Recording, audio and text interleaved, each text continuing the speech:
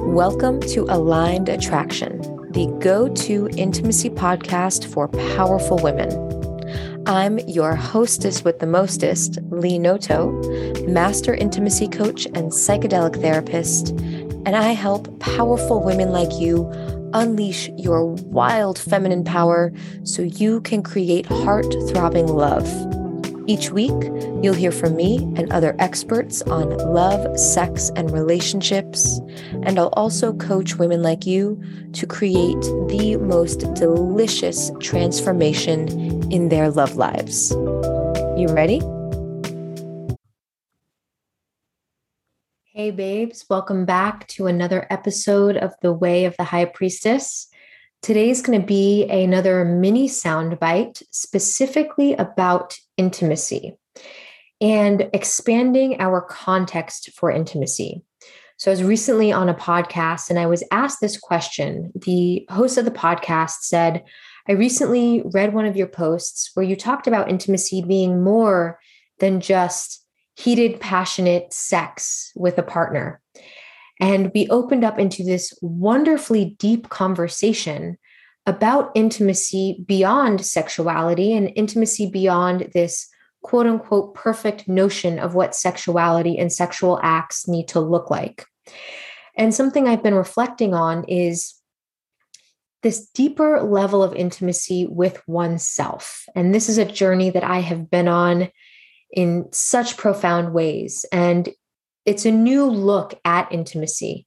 So first of all, the context of this episode is intimacy for a party of one, creating intimacy with ourselves.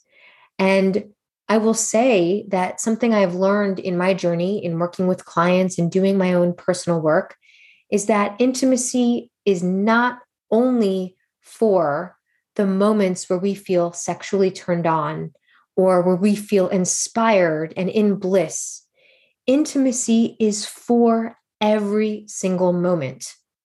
Now, in these past few months, I've been in a radical transformation process, and intimacy for me has been in moments of deep despair, deep grief, sadness, hopelessness, guilt, frustration, embarrassment, shame, you name it.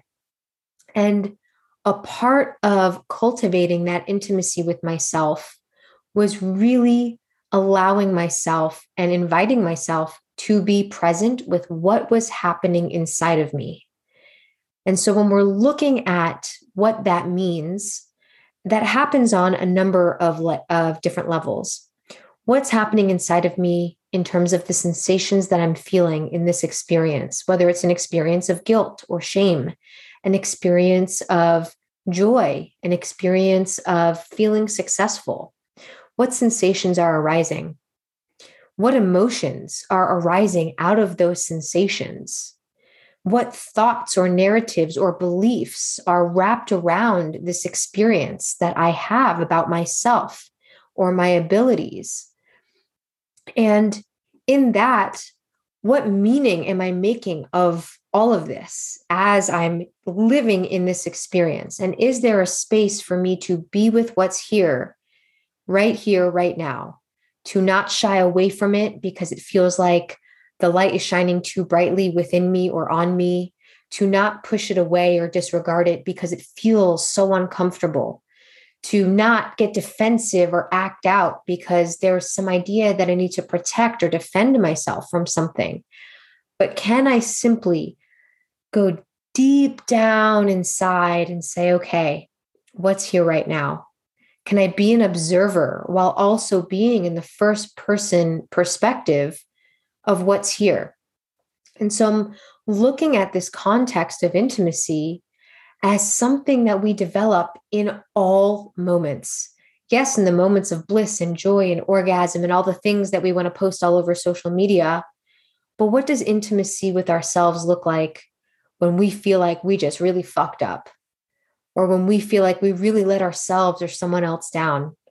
What does intimacy look and feel like when we can be present for ourselves in all of the sensations, emotions, thoughts, narratives, beliefs, discomfort that come with some of the human experiences that feel more challenging?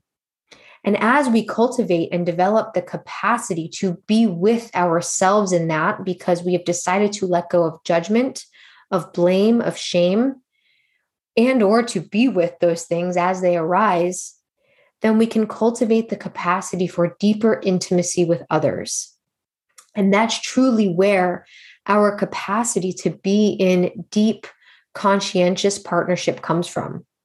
I'm going to record another episode coming up that's going to talk about conscious partnership and some of the misconceptions behind it and what it really means. And it's going to be a part 2 of this conversation, which is, can we cultivate the capacity to be so deeply with ourselves in all the moments, not just the ones that feel light and airy and great and pleasurable, but all the moments, so that when we're in relationship with others, we also have the capacity to be with ourselves and with them through everything. Can we be our own ride or die so that we can show up for others in that way when that relationship feels like it's that kind of deep?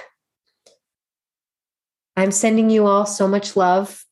I wish and hope that this episode supports you in expanding your context for intimacy, because yes, it is about all the things that feel great, and it's also about all the things. It is all of it. Can we have our backs no matter what? Can we be our own ride or die no matter what? And as one of my teachers, Melanie Ann Layer, says, can we show up for ourselves no matter what? Like, no matter what happens, instead of showing up for ourselves as long as this thing is right, as long as this amount of money is here, as long as you treat me or you say these specific things in the specific order. So I'm sending you all so much love and hopefully a deeper awareness of what intimacy with ourselves and with others can be. And I'm sending you so much love and good vibes. Thank you so much for tuning in to today's episode.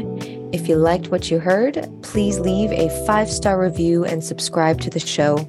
And spread the love by sharing this episode out on social media and to all the powerful women in your life.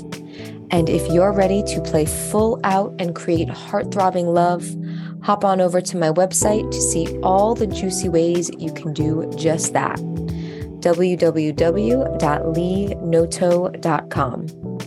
Fellow wild woman, I appreciate you. Until next time, I'm sending you so much love and all the good vibes.